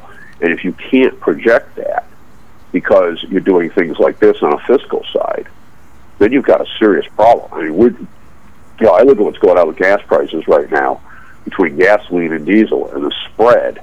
Yeah. I was just up north in Michigan a couple of weeks ago, and there was a $2 spread between gas and diesel. A lot of that road, which, by the way, up I-75 is a major north-south thoroughfare for freight, of course, as everyone knows. Well, here I'm seeing at the place in the burbs that are cheap for here, but at other places, we're $3.78 for unleaded last Sunday, and we're $4.99 for diesel. That's a lot. Oh no, we're talking about like $3.25.20. Wow. Okay, a $2 spread, a literal $2 spread. That tells me that because of the way that refining works, you can't avoid getting a certain amount of gasoline. That's the way it is. That demand for gasoline has collapsed. Oh, absolutely. My brother talks to the guy where he gets gas, and the guy goes, "You have no idea how much it's hurt my water and candy bar and all the rest business." Well, we stopped at a campground. I had my trailer behind me, and my daughter had her truck, and we stopped at a campground, and they nobody in there. And I said, "Well, did you guys see people getting hammered this summer?" And he's like, "You have no idea. It's $5 a gallon. All the guys with big rigs, unless after they're staying home." Yeah.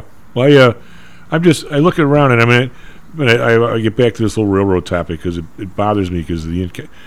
I'm going to say if you put you and me, and the tracks are already there, if you put you and me on this project, we would have 2 trains running a day. Even on tracks we might have to go slower on, we'd have it run by the end of the year, and we would have some kind of knowledge as to whether people jump on this train and come downtown or they don't. Right. And you know what? If they don't, you know what? As my grandfather used to say, he who tries and fails is better than the guy who never tried at all. It was a nice try. Yeah, exactly. And if all of a sudden people start hopping on, and all of a sudden it ups the property values in those neighborhoods, guess what? We won. And you know what?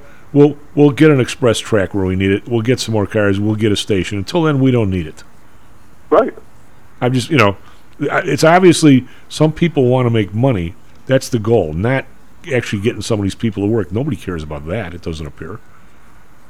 Well, it's at the end of the day, though, what you have to do has to make sense when you analyze, from an externality standpoint and all of the different impacts.